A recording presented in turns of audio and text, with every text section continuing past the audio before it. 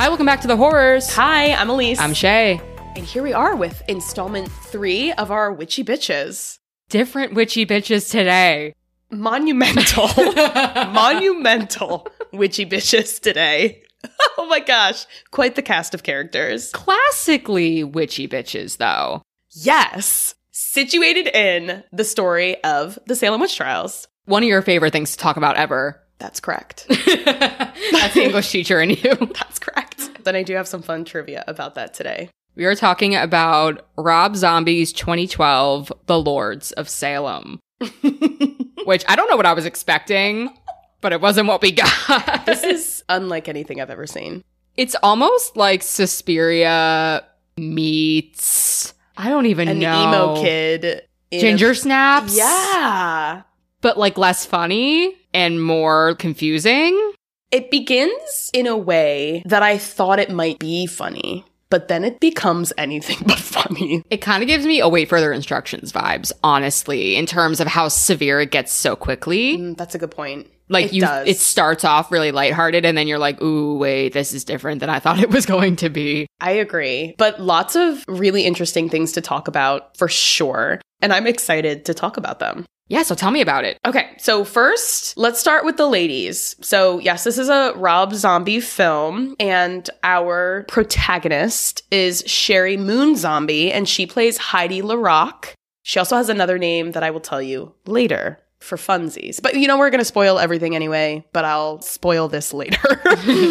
Then we have Judy Geeson as Lacey Doyle. Judy has been in a lot of things. She's an English film and television actress, and she really committed to the horror thriller genre in the 70s. She's in like 5 different movies. She's also in a movie called 31, and I'm saying that because our character, Margaret Morgan, is played by Meg Foster, who is also in 31. So this is the first example of seeing these characters appearing together in other films. They have worked together before. They worked together since. Meg Foster is also in some other things as well, including a 1979 TV miniseries version of The Scarlet Letter, which is very fun for reasons I will also explain later. Ooh. Okay.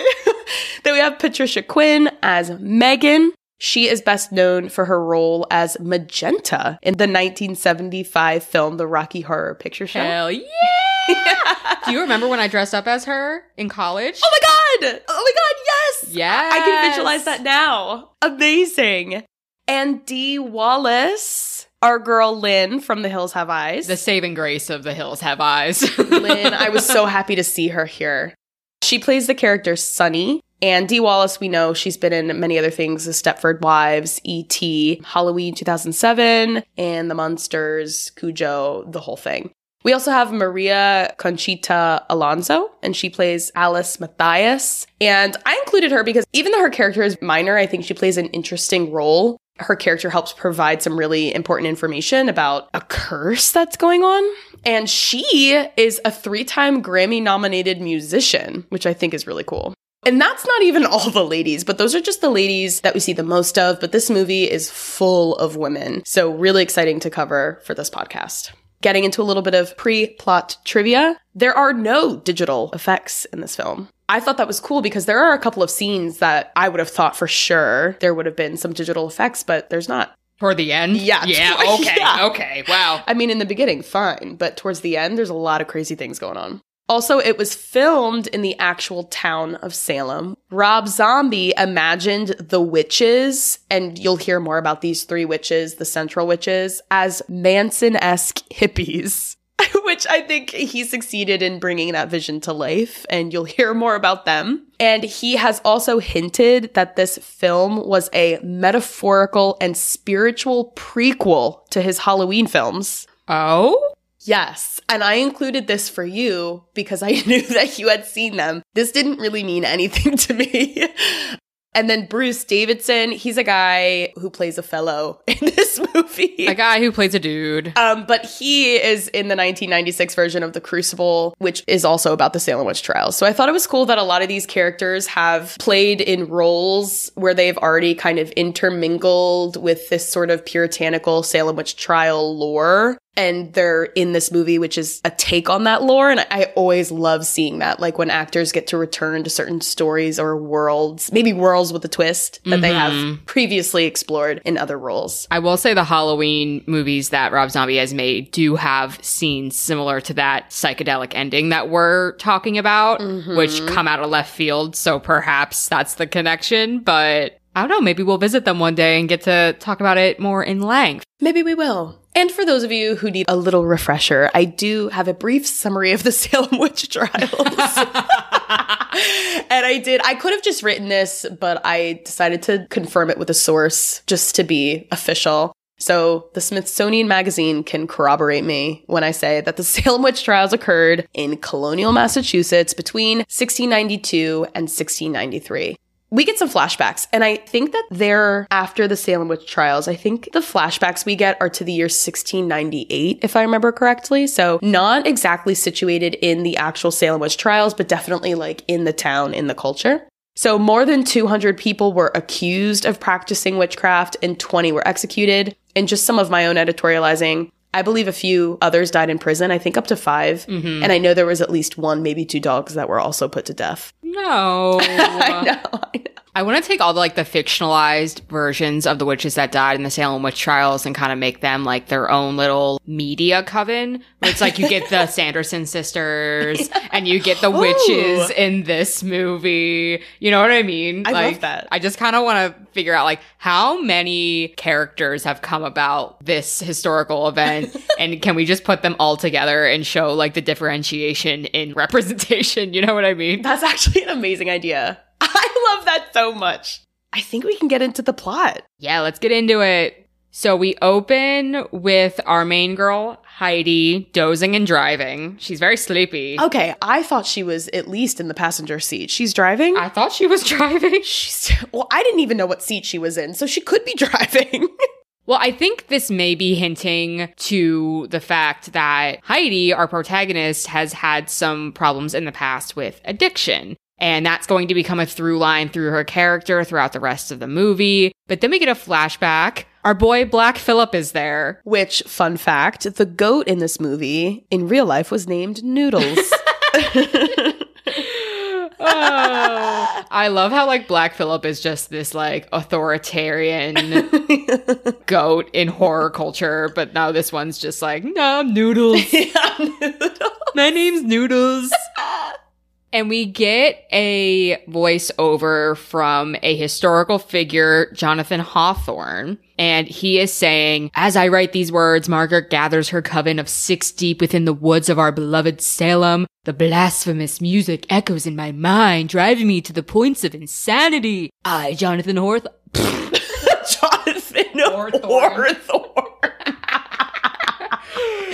Or I, Jonathan Hawthorne, swear before the eyes of God in this day of our Lord in 1696 to destroy all persons which choose to pledge allegiance to Satan and his army. So he's pissed. He is pissed. And I will say, fun fact, John Hawthorne was actually a real judge during the Salem witch trials. So according to Wikipedia, John was actually the great-great-grandfather of author Nathaniel Hawthorne, born also Hawthorne, just H-A-T-H. And he's author of The Scarlet Letter, which is why I brought that up earlier. I thought it was cool.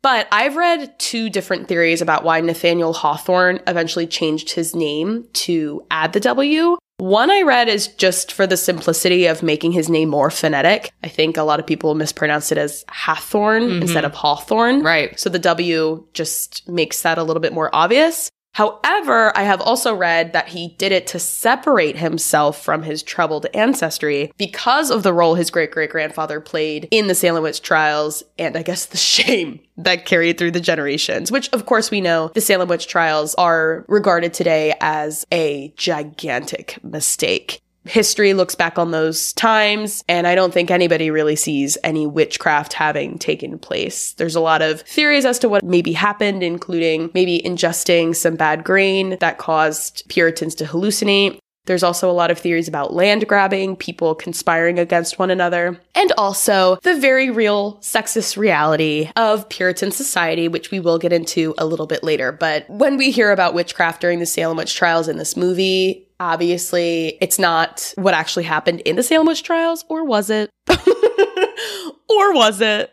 Well, it's reminding me of our conversation last week with Suspiria about that sense of national guilt that folks in Berlin were feeling because of Nazism and the Holocaust. It's interesting that Nathaniel Hawthorne was trying to separate himself from this sense of history, trying to kind of renounce those mistakes that people in his position just a couple of years ago were making. And it's interesting that that sense was very much still there with the women in Berlin, or even the men in Berlin, trying to run from that sense of national guilt of like, oh my God, like our country just did this horrible thing, or oh my God, I am the effect of this horrible thing. You know what I mean? Absolutely. And he is known for taking a very critical approach of Puritan culture in the Scarlet Letter. Mm-hmm. So I think that makes it very believable that he would definitely want to separate himself from that culture and that reality that he very clearly had issues with. So then we get our first look of this coven in the woods. They are chanting. Our lead witch says, "In the name of Satan, ruler of the earth, the king of the world, open wide the gates of hell and come from your blessed abyss. All hail the unholy Father. Make your presence known. Altogether we shall desecrate the virgin whore. We blaspheme the Holy Spirit and we rejoice in his suffering." Lots of shit going on. They're obviously denying Jesus. I wrote, these witches aren't sexy, they're dirty, and I appreciate it. Yeah. Because I think that is everyone's first conception of a witch, is this kind of like haggard looking old hag of a witch. And, we had discussed before recording that we have really seen a different gamut of witchcraft representation, like the young, hot witches, quote unquote, in The Craft. And then you kind of get this like high art sense of magic in Suspiria. And this is kind of bringing it more back to its historical roots of missing teeth and long chins, and they're dirty and they're not these hot, sexy witches that you see in, I don't know, like the second half of The Witch. You know what I mean? Yes. Agreed. But after this flashback is over, which I love a good flashback, we get the title card, and then the day of the week, Monday, pops up on the screen. And suddenly we're back in present-day Salem. We see a naked Heidi face down in thigh-high socks, which I thought, that's very 2012 Tumblr. I wrote, Rob Zombie will never miss an opportunity to show us how hot his wife is. Like, ever. Oh my God. Yeah, which, I mean, I guess on the heels of the previous scene, this is such a contrasting image to the older, dirty, decrepit women we've just seen. And now we see beautiful, gorgeous Heidi in her thigh-high socks. She's so pristine. She's in this like super chic apartment with all of this great art everywhere. The apartment. First of all, she has 2 nightstands and she lives by herself, which I think is such a flex. If you live by yourself and you have 2 nightstands that match, let alone these nightstands, they're like a box and they just glow. Like the nightstand is the light. I can put my water over here or over here, bitch. I got options. She does. So she wakes up to her radio alarm clock. She steps outside to get the mail, and I wrote still in her socks because she's hot. It's 2012. It's Tumblr, baby. And she tries to say hi to the new tenant who's standing in the doorway of Unit 5. But whoever that is a spooky shadow person and ignores Heidi. Heidi just kind of brushes it off, goes back inside, and takes some pills. Did you see what pills they were? Mm-mm. They looked prescribed. I'm not sure what they were. But then she interacts with her dog, and we see that she lives with a dog, and they have a cute relationship. We are also introduced to her landlord, Lacey. In this conversation where she's going out to walk her dog, Lacey informs her, there's nobody in 5. I don't know what you're talking about. So, okay, this is spooky. She walks her dog, and then we are introduced to Heidi LaRock for Salem Rocks with Herman and Whitey. So she is a late night DJ. They are a late night rock show in Salem. They are interviewing this metal artist where there's a lot of unsavory radio show host jokes and quirks. They're playing with their soundboard so much. Oh they cannot keep their hands off that soundboard. No, they can't. But this guy gave me Crazy Ralph vibes. Yes. Where he's like, we are not the crying sheep of God. We are the mighty goat. The goat has free will. And for that reason, he will always be punished by the unholy God. God is the pig and we serve the butcher. Don't forget that the goat's name is Noodles. Never forget. But without that context, this dialogue is a lot more freaky. And sinister. Mm-hmm. Absolutely. And I definitely think some foreshadowing to some of the sinister things that are going to happen. So her shift finishes, and as she's leaving, Heidi receives a package at the station from a band called the Lords. It's a record, so she decides she's going to take that record home with her coworker Whitey, which there's definitely some flirty vibes. They definitely fuck, if not currently, before. So Whitey and Heidi... Oh, I just realized. Ooh. Aww. Whitey and Heidi go back to her place. And they're listening to music. The soundtrack in this movie is pretty cool. I like it. It's everything. It's everything that has ever existed. And it's in one movie and it works. Then eventually, after they do some flirting, they decide, hey, the music has stopped. Let's put on this The Lords disc that you randomly got.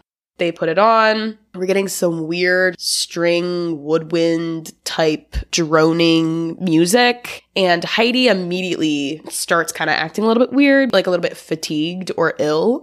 I wrote, it's distorted and ceremonial sounding. Mm-hmm. Yeah, that's good. And you're going to hear it a lot. Like a lot in this movie. Yeah. Well, it's like through the trees in Jennifer's body. You're going to hear it just as often. She ends up having visions of the old witches, okay, back in Salem. And these witches, graphic warning. Oh my God, this is a lot. Appear, and I'm saying appear to because for this scene, whoever the mother is seems okay. Scared.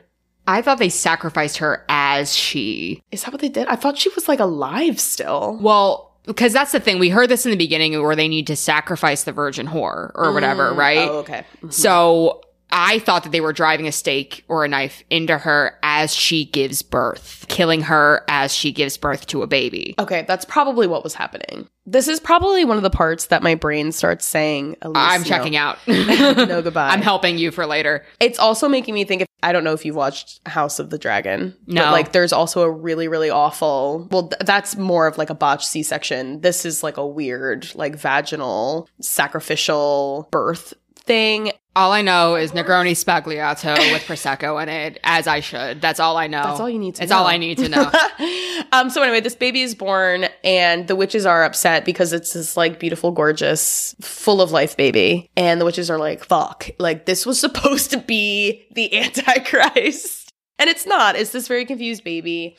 And I was so scared. I was so scared because any scene with a baby in it now makes me so nervous post-mother. But we don't see anything bad happen to the baby, although I'm sure something bad did happen to the baby. Doesn't she spit on it?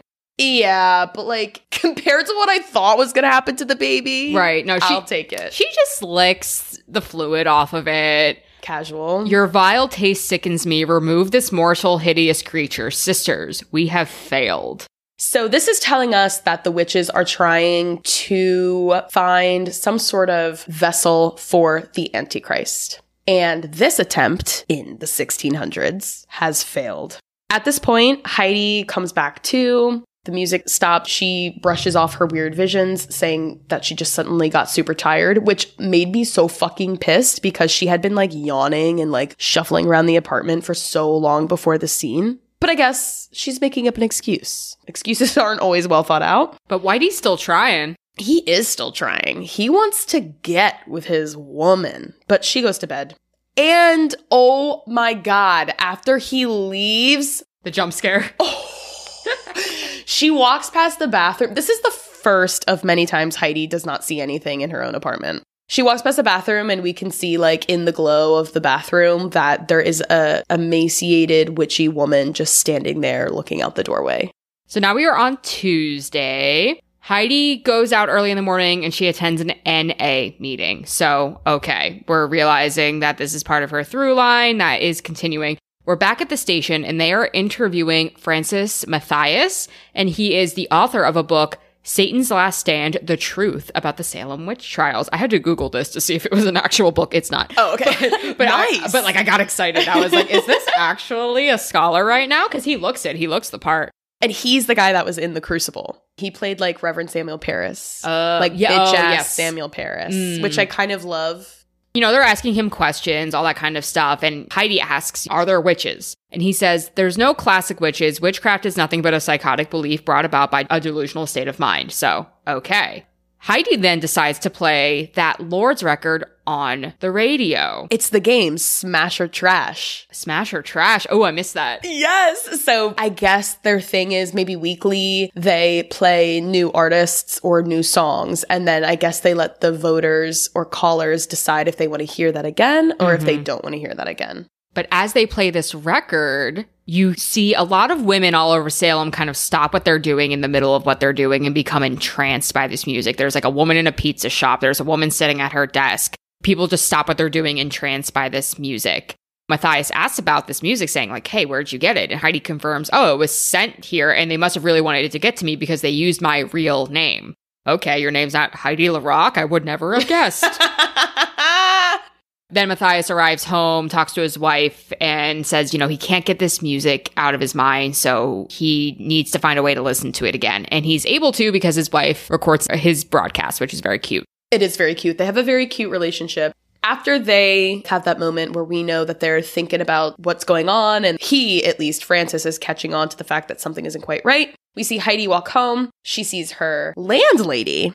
I guess this apartment building is definitely an old house, or at least an old enough apartment building that has a little bit of like not a tea room, but almost like a foyer downstairs, like a little sitting area off the real foyer. So landlady Lacey is like, hey, come on in and meet my sisters. And so that's where we meet Megan and Sunny. First, Heidi goes upstairs, freshens up, comes back downstairs, and is introduced to these women. And really the most important interaction, I think, in this scene is the one that she ends up having with Megan.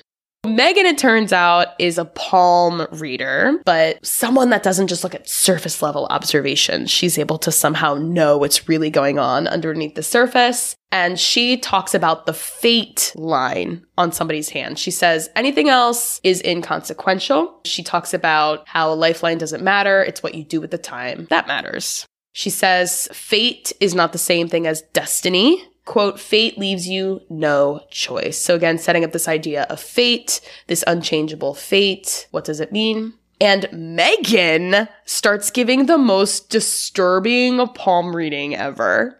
Do you have dialogue from this? Yeah, she says, you must make peace with your subconscious desires, the wicked thoughts burning inside your head and exploding in the juices between your legs. I just wrote down the word juices. The darkness within your very soul is the only reason that you exist. And then after that, Heidi's like, yeah, I've heard enough, and pieces the fuck out. And I just wrote, LOL, this reminds me of whenever we'd have a mental health crisis and go get our palms read for $5 on High Street. We did do that. And honestly, for me, at least, the only reason that stopped is because she moved. She did move. She moved residences. But yes, we got our palms read in college kind of frequently. It was amazing. No regrets. So back in Heidi's apartment, she is on her own now after that weird interaction with those women. She's watching old black and white films because she's so artistic and cool. And when she goes to get some water, she realizes that Troy, her dog, got out of the apartment and he's all the way down the hall scratching at room 5. So she goes to get her fucking dog and bring him back, super freaky. And then she sees the door swing open once she's back to her unit. And we could see like the glossy paint on the doors, like reflecting this red hue coming from inside the apartment, which I thought was really creepy. So Heidi, kind of entranced, approaches and enters the apartment. The door closes slowly behind her, and inside, Heidi is faced with this large red neon outline of a cross, which I thought looked pretty sick. No, it does. It really does. She raises her hands up to the cross in a sort of prayerful gesture, and then from behind, we can see that there's some sort of like fuzzy demon. It is a fuzzy demon. And then Heidi seems to have a vision of that demon in the woods. Do you remember the specifics of that vision? She's getting visions of hell. There's a hairy beast that walks out of some fire and it growls at her.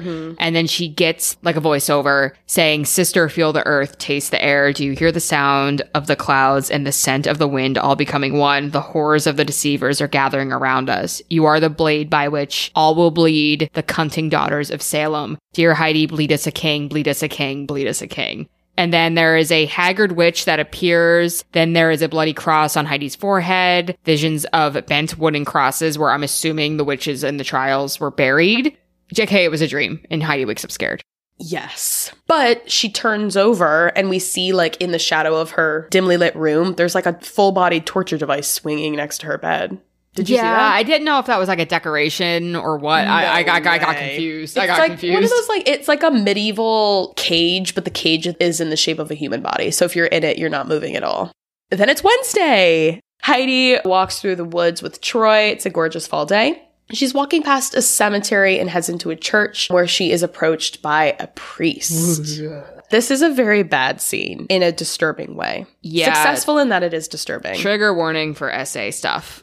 So she gets into the church. A priest emerges from the back, bows, and then joins her. He asks, "Why are you here?" And she's like, "Oh, I don't know. I just felt compelled." And he said, "God is always open and ready to listen." And then he puts his hand on her. It seems like it's comforting at first because it's just on her shoulder. But then he says, "You're a very sad girl," and then moves his hand further, like closer to the back of her neck. He then shoves her head down into his lap, and you can assume what's happening. And he kind of becomes possessed himself. You can tell he's being taken over by something very evil. He says, "You have to understand that there is a war waging in heaven. Michael and his angels fought against the dragon and his serpents, but God does not spare angels when they sin, but sends them to hell. You are a filthy whore of Satan. Christ can't save you. Only I can save you. Oh, you must no longer suffer worship and sacrifice the goat idols to whom which you prostitute yourself. You must understand what the Lord has done for you and how he has supreme mercy on your soul." Then after that, the cherry on top is he vomits black bile everywhere. And then Heidi wakes up again. It was a whole dream. The same priest is next to her, but he's looking very concerned, telling her that she fell asleep. So he's the one that woke her up from this dream. She freaks out, leaves the church. As she's sitting outside on the steps, we see a spooky guy walking his goat. The masked devil man walking a goat on a leash. I loved that image. I don't know why. That was like the best. Mm-hmm. And meanwhile, while Heidi is seemingly slipping slowly into madness, Frances is doing some research. We get another flashback to Margaret Morgan and her sisters being sentenced to death, where they are burned. She is brought to the site of that execution in that torture device that we saw earlier. So I guess that's supposed to be the connection. Mid-burn, which I was confused by this, they put like a metal mask on her, which is giving very much like that Leonardo DiCaprio movie where he plays like the French prince. You know the movie? It's kind of like Parent Trap. He plays like twins. Oh, no, I had no idea. It's so bad, but if you want like a delightful watch, definitely seek that out. You'll find it. Just be like Leonardo DiCaprio movie where he plays two princes.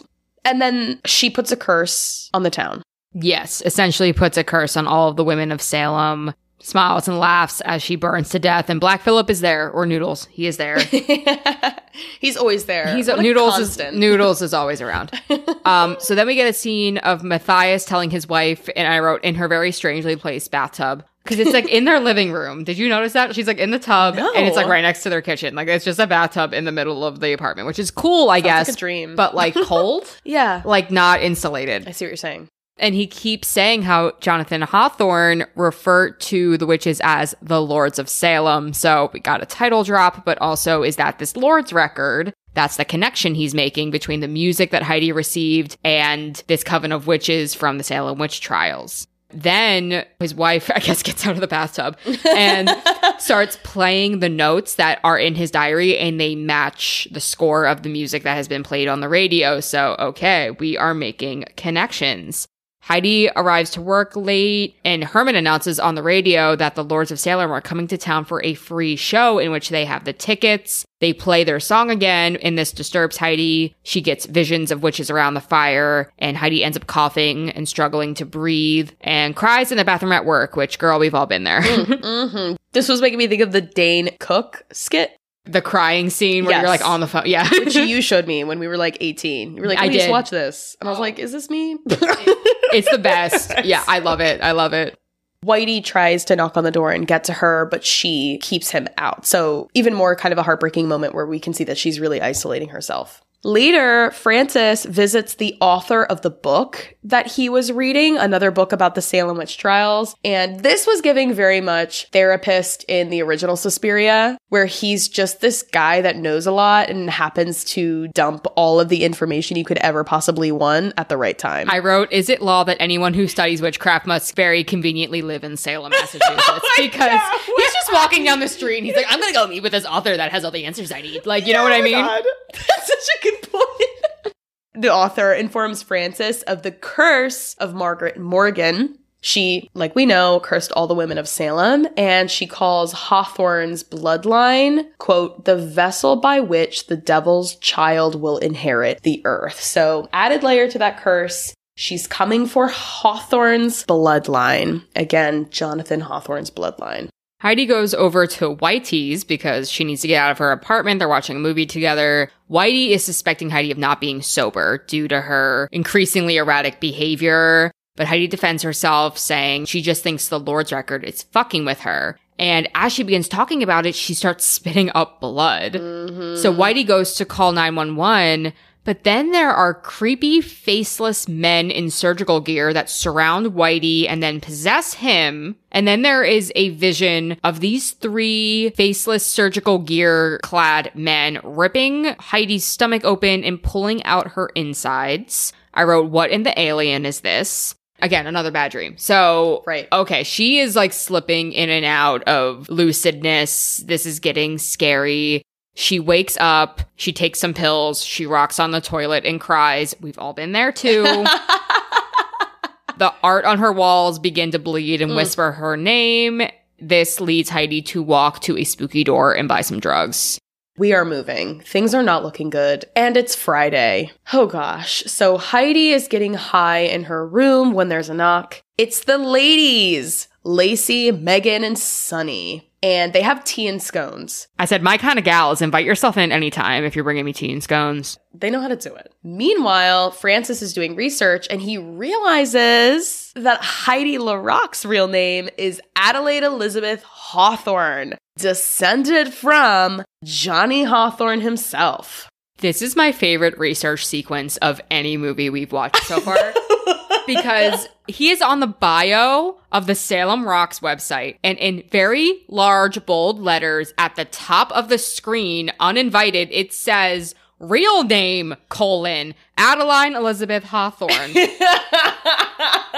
Like, not that he, like, went finding this. It's like, imagine in your bio at the top of your, like, your work website, real name. Why even have a Why even have it? So it's just like, okay. And then he Googles. Oh, no, he doesn't Google. He lookups, because that's the Google in this. Nice. It's the Klofsks of this movie. He lookups your third favorite website, findyourfamilytree.com, where he just types in Hawthorne, you know, not a unique last name whatsoever, is able to scroll through the family tree and find out that Reverend Jonathan Hawthorne is one of Heidi's family members. And he's like, Reverend Jonathan Hawthorne? Fuck me! Man, no wonder this guy is a published author. Research is so easy for him. If it was this easy for us in college, we would have gotten our degrees so much sooner. I was just laughing at the ease in which this man was finding everything he needed with lookups.com and findyourfamilytree.com. Maybe he's the witch. Maybe he is. So he tries to call her, but she is busy being lulled to sleep by the witches. She's hardly hanging on to reality. They put her in some sort of wheelchair and take her over to room 5, and they take turns summoning Satan outside the doorway. Oh, Father, you give us the venom, fill us with your essence, fill us. Again, with this fucking imagery. Let it burn through our souls and minds. We trample on the cross. We spit on the book of lies. We desecrate the virgin horror. We blaspheme his Holy Spirit, and we rejoice in his suffering. Guide this child still in the shackles of the oppressor. Help her break free from his tyrant ways. Entice her to take the precious bite from whence she will be delivered. You are our dragon, Lord Satan. Satan teaches everybody how to be such poets around him. Oh, yeah. I kind of love that. It's like, if you're going to be my follower, you need to know how to talk to me. Sound correct. If you want to be my follower, you better ravish me. Yeah. all of a sudden, this door opens, and on the other side, there's this gorgeous, elaborate, cathedral-looking grand staircase situation. Heidi gets up, walks through the door, and I said Heidi's face has become painted like the girlies do for Halloween. I wrote, now in kiss makeup. Then Heidi gets to the top of these gorgeous stairs, and a demon baby bug thing reaches out its umbilical cords, plural, and they attach themselves. I wrote mandrake with tentacles. Yes! And I realized, and I wanted to say this now, because I wrote Mandrake from Harry Potter, and I realized the past 3 episodes I've made Harry Potter references, and I think it's very obvious in the sense that J.K. Rowling made a world of witchcraft and wizardry where there's a lot to pull from, but fuck J.K. Rowling and her turf ass. We don't support her. Anyway, moving on. Well, this baby's umbilical cords reach out and attach themselves to Heidi's wrists. We have a weird moment where there is some kind of weird attachment. It's like a devilish hopscotch. Yeah. Because of the shaking. Wait, like let's play double dutch? Yeah. Yes. That's exactly what it looks like. Playground games. Okay, next thing you know, Heidi emerges from the room. We don't really understand what happened. The 3 witches return her to the bed, and as Heidi lays there, the fully... It's supposed to be like a demon baby, but it's very large, appears next to her and watches her sleep. Now, do you think this impregnated her? Yes. Yeah, that's what I thought. Which is interesting because the baby impregnated her with the baby. So it's kind of like not what I expected. Like maybe this baby has just been waiting in this realm, and so it needs to find a host. Yeah, so that's what happens. It is Saturday. Whitey is overlooking the water, calls Heidi and tries to check in with her, but she's blowing him off. But he says he's there for her. She's ignoring his calls. She hangs up only to reveal that Lacey is in the room with Heidi. And it's like, you love him, don't you? So again, very sad. So Matthias walks over to Heidi's building, approaches it, but Lacey is there to greet him, saying, I look after Heidi, but invites him in for tea, which we know is not a good thing. The sisters are there. Megan is continuing to be unhinged, trying to tell prophecies and shit like that. I said this scene is very good at building tension because, you know, Matthias is trying to lighten the mood, and I forget who says it, but someone says, why are you laughing? I'm not laughing. Is something suddenly funny? I was like, yeah, it switches quick. It moves from like, haha, small talk, it's so cordial in here, to like, you're not getting out of here, right, Francis.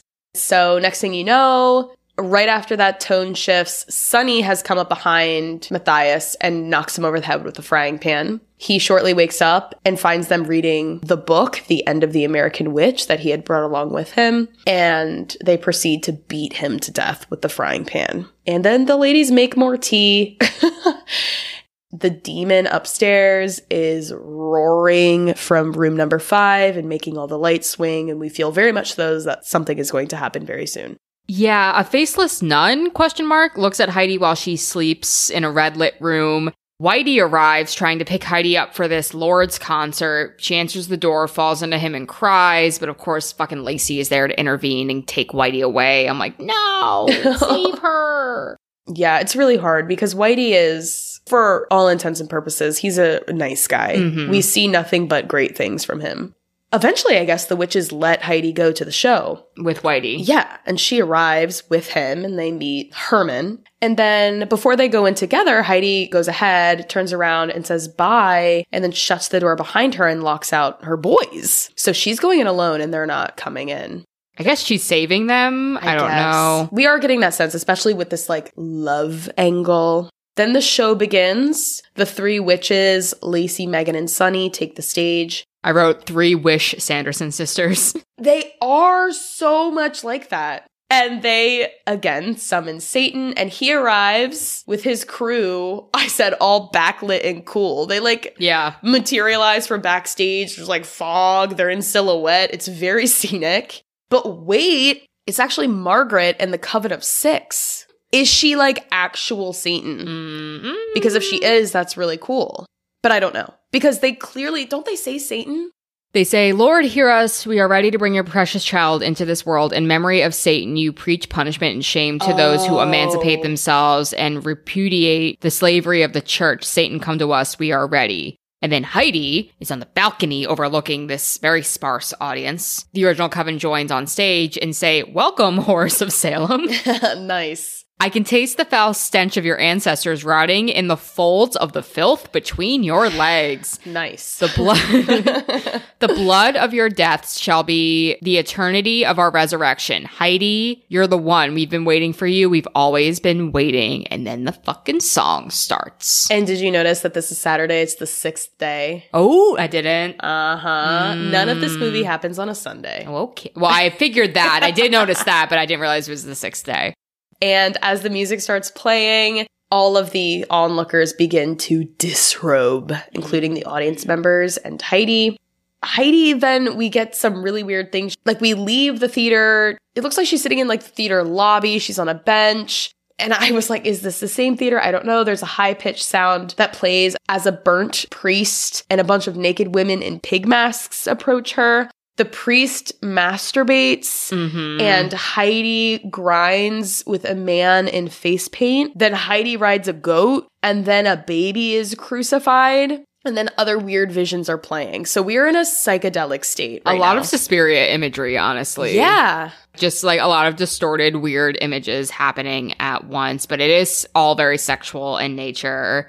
The coven lays her down and says, "He was our Lord Satan that took you to the mill of the grave so that you should thus become the bread in the blood for revelation and revulsion." They start speaking in tongues and they put hands on her body and screech. Blood begins to emanate between her legs and she gives birth to something with tentacles flailing. And I wrote, this is reminding me of the thing in the toilet in Mother. Oh! I'm like, there's got to be some sort of fucking connection here. Because remember, the wife went on the toilet and there was that little fucking crawfish looking thing in the toilet in Mother that Mother then flushes down. And that's exactly what this fucking shit looks like. The Antichrist looks like this fucking crawfish tentacle flailing thing. That's really interesting. Like, what is the connection between this weird sea creature I'm not sure. and the Antichrist? Yeah, I really don't know. But Margaret cradles this devil baby. Lacey and the sisters are back on stage. They're smiling. Heidi has whited out eyes and is in a crown. She's bathed in white light, dressed in a white sparkle getup. This is giving Hereditary. Yeah. Like Payment stuff. Like this corpse is now this religious idol. And she's sitting on the corpses of all of the naked dead concert goers. That scene cuts out. We get this scene of Heidi in a park playing with her dog in slow motion. Like a beautiful little tribute to Is Heidi. she dead? Or is Troy dead? Did they do something to Troy? I hope they didn't. I don't know. To Like, Troy. is this saying this is her life the way it was? Is this saying, you know, she at least gets to live in her version of paradise? I don't know. But then after that, the movie's still not over. The movie ends with this news report voiceover that's talking about a mass suicide that took place in Salem the night before. All of the deceased are original Salem residents with bloodlines going back hundreds of years, which how would you know that? That's exactly my thing. I'm like, they know enough to know because they were part of some historical society or something. Yeah, but I'm like, you know they're all descendants of original members of Salem, but you don't know enough to know the motive. What the fuck? And then they say Heidi is also missing. We don't really get confirmation as to what happens to her. And that's it. That's the end of the movie. Okay, so I have some stuff. Before we recorded this, you said something to me. You were like, I love that this movie has witches that are just old lady witches. Mm-hmm. And that stood out to me. So I did a little bit of research on old, powerful women. In Lynn Stewart Paramore's 2019 NBC article, This Halloween, Remember Witch Hunts Were Created by a Patriarchy Terrified of Older Women, the power that postmenopausal women hold is discussed specifically. So first, she reminds us that during the Salem witch trials, quote, out of the 16 falsely accused women, because there were a couple men, at least 13 were past their childbearing years. There appears to be a clear vendetta against older women in Salem, not just in that one case, but in many other societies as well, like historically over the years. However, some scholars assert that it is the older women of a society that helps that society flourish. One theory is known as the grandmother hypothesis, or the idea that humans have developed the biology of menopause because it's better suited for the survival of the community if older women turn their attention away from their own reproduction to caring for others' reproduction. So Paramore says, quote, scientists know of only 5 species in which females outlive the reproductive stage. Humans are special in this regard, along with killer whales, where older females ensure the species' survival by guiding their pods to food sources. Until the last few decades, many researchers assumed that in humans, this trait was a useless quirk or the unintended result of some other adaptation. Turns out that the phenomenon is a happily adaptive feature, not a bug. In her deeply researched new book, The Slow Moon Climbs, The Science, History, and Meaning of Menopause, historian Susan Matern presents strong evidence that menopause likely evolved in our Paleolithic past as part of a flexible reproductive strategy that bestowed our ancestors with crucial advantages. It helped them both thrive in good conditions when older women were able to forage and help care for children, and make it through tough times when resources were scarce and less reproduction was beneficial. Isn't that crazy? If you look at what Margaret's doing this entire movie, she's just trying to make another woman give birth. Yeah, because she can't. Because she can't do it herself, yeah. So then I was thinking, so if women past childbearing years were so important, why would a society then continue to alienate them? Paramore cites historian Stephen Katz in her assertion that, quote, such women, especially those who never had children, were considered the female group most difficult to assimilate into the male-dominated social matrix. They may appear to exist outside the boundaries of society, using their knowledge and power to alter or escape the normal laws of the universe. They are unnatural. Paramore also mentions that destitute, impoverished older women were often targeted as witches because of the, quote, economic burden they had, as well as healers or other women that defied social expectations. For example, there's a theory that one of the reasons Bridget Bishop of the Salem witch trials was accused was because she was in a land dispute, and, of course, land was only to be disputed by men. So to get her out of the equation, accuse her of witchcraft. So in this sentiment, it's cool seeing old witches remain old in this film because historically they have such power. They get to remain powerful without restoring any sense of conventional beauty, and their age actually puts them at an advantage because they don't need to actually birth the Antichrist. They just need to find somebody who can, so they don't have to die. They just need to find a host to do what they need them to do. The younger, more naive Heidi in this movie is a victim to their power and experience. Yeah, it really is interesting being that if you look at it strictly from a patriarchal lens, these women really do serve no purpose to, Jonathan Hawthorne or anybody in Salem because they're not mothers. They can't bear children. They're not mothering other people. They're not these healers or these older, wiser women. They're just out there believing their own beliefs, which are not in the mainstream of what they want. Thus, it must be satanical. And in this case, it is. Yeah. but like historically, was it actually? Probably not. They probably just wanted to do their own thing. But because they weren't aligning to those, mainstream functions of what a woman was meant to do, of course, they're outlandish.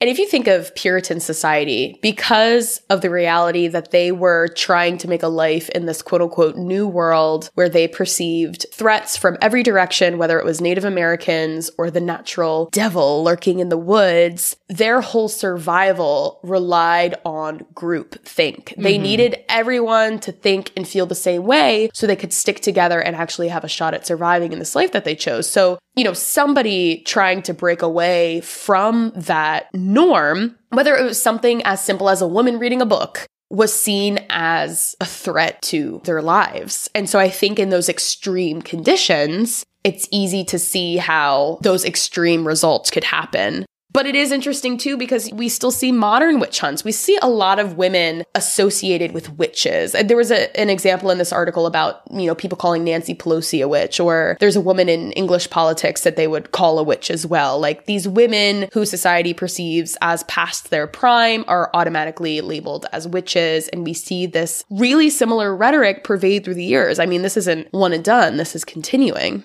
And on that note, this movie is also a classical tragedy. So we're talking like Aristotle tenets, Shakespeare shit, and it's like Mr. Zombie. So just to review, elements of a classical tragedy include one central character, usually from wealth or nobility, a tragic flaw, one unified continuous plot, and or hubris, hamartia, catharsis, and fate. So first, of course, Heidi is our main character. Although she's a working woman, she comes from an important bloodline spanning back to the early days of Salem. The curse put on her bloodline and eventual rise to being the mother of the Antichrist makes her noble in a twisted way. Her tragic flaw, which is also the Hamartia part, which is like the unknowing sort of flaw, could either be being part of that bloodline or playing the Lords of Salem music on her show. In either case, she unknowingly becomes subject to her fate. Again, fate being defined in the movie by Megan as something that, quote, leaves you no choice. It is predetermined by forces stronger than ourselves. The movie takes place over 6 consecutive days, Monday through Saturday, leaving catharsis to take place in the final moments of the movie when we see Heidi playing with her dog, Troy, seemingly to remember the identity that Heidi once held so dear. So this classical structure, I think, is really interesting, especially in such a modern film adaptation. So while the elements of this movie are contemporary and different, very different, this story resembles Aristotle's model for tragedy, which creates an almost hopeless feeling around fate and one's inability to interfere with it. You know, this is a new story, new characters, really different ideas, different film techniques, but it's the same story. It's the same fate. So I think that there's something really haunting about that. In the 2018 article, The Tragedy of Fate in the Lords of Salem by Emily Von Seal, she elaborates on Heidi's part as a tragic hero. Von Seal writes, quote, as much as Heidi's life has seemed to be her own, it is now fully out of her control. Her fate has always been in the hands of the coven. This is what makes the Lords of Salem such a tragic tale. Yes, it is satanic as all hell and insanely disturbing, but it is also the story of a woman whose future is taken completely out of her hands. Though this was always to be her fate, it was not a finishing line that she would necessarily have chosen to cross herself. The film highlights the sense of tragedy beautifully in the final shots. Instead of focusing on the fate that engulfs Heidi, it focuses on the life that she left behind when that fate rose up. We see footage of her playing with her dog in the park, smiling and happy. We see Heidi the person, the woman, not the vessel that she was chosen to be. By the end of the film, fate has taken control and that person is gone. Addiction was a central part of her character because it brings back the idea that you can be so on track with something and you can have this identity in this life, but there's this thing that if you give into it or if it takes hold of you, it can feel like you're helpless to it. It can feel like it's fate. It can feel like you have no control. And I think having Heidi be an addict and have her go through these things, it's almost like you're watching her go through a downward spiral in that sense. Even in the way that Whitey points out, it's just like, are you sure you're okay? Like all this kind of stuff. But I imagine that this faded line that she's experiencing just through her bloodline or through this sense of she's always meant to be this vessel, she's always meant to be the carrier of the Antichrist, must be what it feels like when she was in the throes of addiction of this is just what's meant for me. I can't escape what's already here. I can't escape what I'm going through. I can't make this thing that I'm escaping go away. So do I just dive deeper into it? And that's what she does. I mean, she does eventually accept that this is her fate and give birth to the Antichrist. She just ends up this like lifeless vessel of this thing that's going to live beyond her, whether it be through her family line, which is what's been proven. Like, obviously, she's the vessel. So what failed before her to where those women couldn't be the vessel? Is she just the first woman? Like, I was thinking about that. That is such a good question. I'd really want to know. Yeah. Because, I mean, it's almost been 400 years. That's a long time not to have a woman. Yeah. Yeah. So I also couldn't help but think about Von Seal's assertions within the context of post-Roe America. Right. I mean, because forced childbirth. So Heidi has an amazing job. She's in love with somebody who seems wonderful by all accounts, and she seems confident in her aspirations and expression. And your point about her overcoming addiction also shows how much she fucking fought for it. She laughs, she jokes, she's happy, but she is forced to bear and birth the Antichrist, thus reducing her to a mere vessel. And she's lost in the process physically and mentally. And I think it's interesting also, and just, looking at this for metaphorical purposes, it's interesting also watching a group of old women hold this control over Heidi. Yeah, really. And I think it shows that any control Heidi had over her life was always temporary or illusionary. I also think it's extra cruel that, again, women are the ones that ultimately use and abuse Heidi. The coven also causes the death of 35 other women in Salem, again, showing the horrifying cycle of women abusing women, and that trauma isn't just felt in parallel generations, but in generations situated hundreds of years apart. Very Suspiria. Yes. I'm thinking of the men we see in this movie aside from the dream priest. All of the men we see they're fine. Yeah. They're great. They're funny. They seem to have their best driven. interest in mind. Yeah. But it's the women here. The witches are the ones that are taking advantage of Heidi. And kind of what we talked about with Suspiria too, this idea of like the mother turning the stereotype of the mother on its head. It's like we're seeing these older women and we might think with like the grandmother idea, these older women should be supporting Heidi. If this is what biologically menopause is supposed to do, like we can have like a really fluent society. But we don't see that here. It's like Anne Helene in Ready or Not, where she's like so ready to sacrifice somebody for like the sake of the family growing in, in whatever way that she needs. And I think when we took on this witch theme, we were, I guess, envisioning this idea of like just the all-powerful woman because, when you think of witches, that's the sense. But I didn't really expect there to be this like women hating women or women oppressing other women theme. And it's present in all of them. Yes. Like Nancy trying to take Bonnie Rochelle and Sarah down. Mm-hmm. And obviously Madame Blanc and Marcos trying to overtake Susie. And like now it's like you didn't expect there to be such a predatory nature, but there is. And it makes me wonder, at least with The Craft, I get the sense that it didn't have to be that way. Right. And same with Suspiria. It seems like there's a lot of politics going on. People were getting caught up in these politics. There's some lying. Madame Marcos, excuse me, you are not one of the original sisters. Yeah, fuck off, Roz. This is the first one that kind of makes me think, would this just be so integrated into the lore of witches? Right. I mean, and it's that idea of sacrifice. Do you always have to have sacrifice to get whatever power or result that you want? It's just making me wonder, like, do witches in their lore, in their existence, does it always have to be like a sacrificial manner? Or is that something that they've adopted from having to be integrated into our own patriarchal society? I don't know. Like there's an element of competition that's necessitated into it where it isn't, but we think there has to be, Right. I would like to think that there doesn't have to be. I love thinking about witches as, again, that all-powerful, sisterly situation. But you're right. All three of these movies very much have women against women as one of the central conflicts. So interesting. It is. And even thinking back to The Witch, Robert Eggers' 2015 film, we see that really awesome scene at the end where Thomasin is integrated into that coven, but only after her whole family is killed. Like, only after she is so beaten down by the events caused by the witches. So it's still like, even some of the best scenes we have, it's attached to this sacrificial, abusive culture. It makes me think of Danny in Midsommar, too. Yes! Because you see those women supporting her and breathing with her and validating her trauma, but like, now, girl, you're causing it. Yes! Yeah. I agree with you. I don't think I expected to find myself here, but we're here. We're here. That's the end of our Witchy Bitch season. Yes. I think like Cannibal Power Hour, this might very well be something that we return to. As far as their role in the horror genre, I know that they are very prevalent. Plenty to choose from there. But if you would like to email us, get a hold of us, feel free to email us at thehorrorspodcast@gmail.com, or feel free to follow us on Instagram, also at thehorrorspodcast. And until next time, we're the Horrors. Bye. Bye.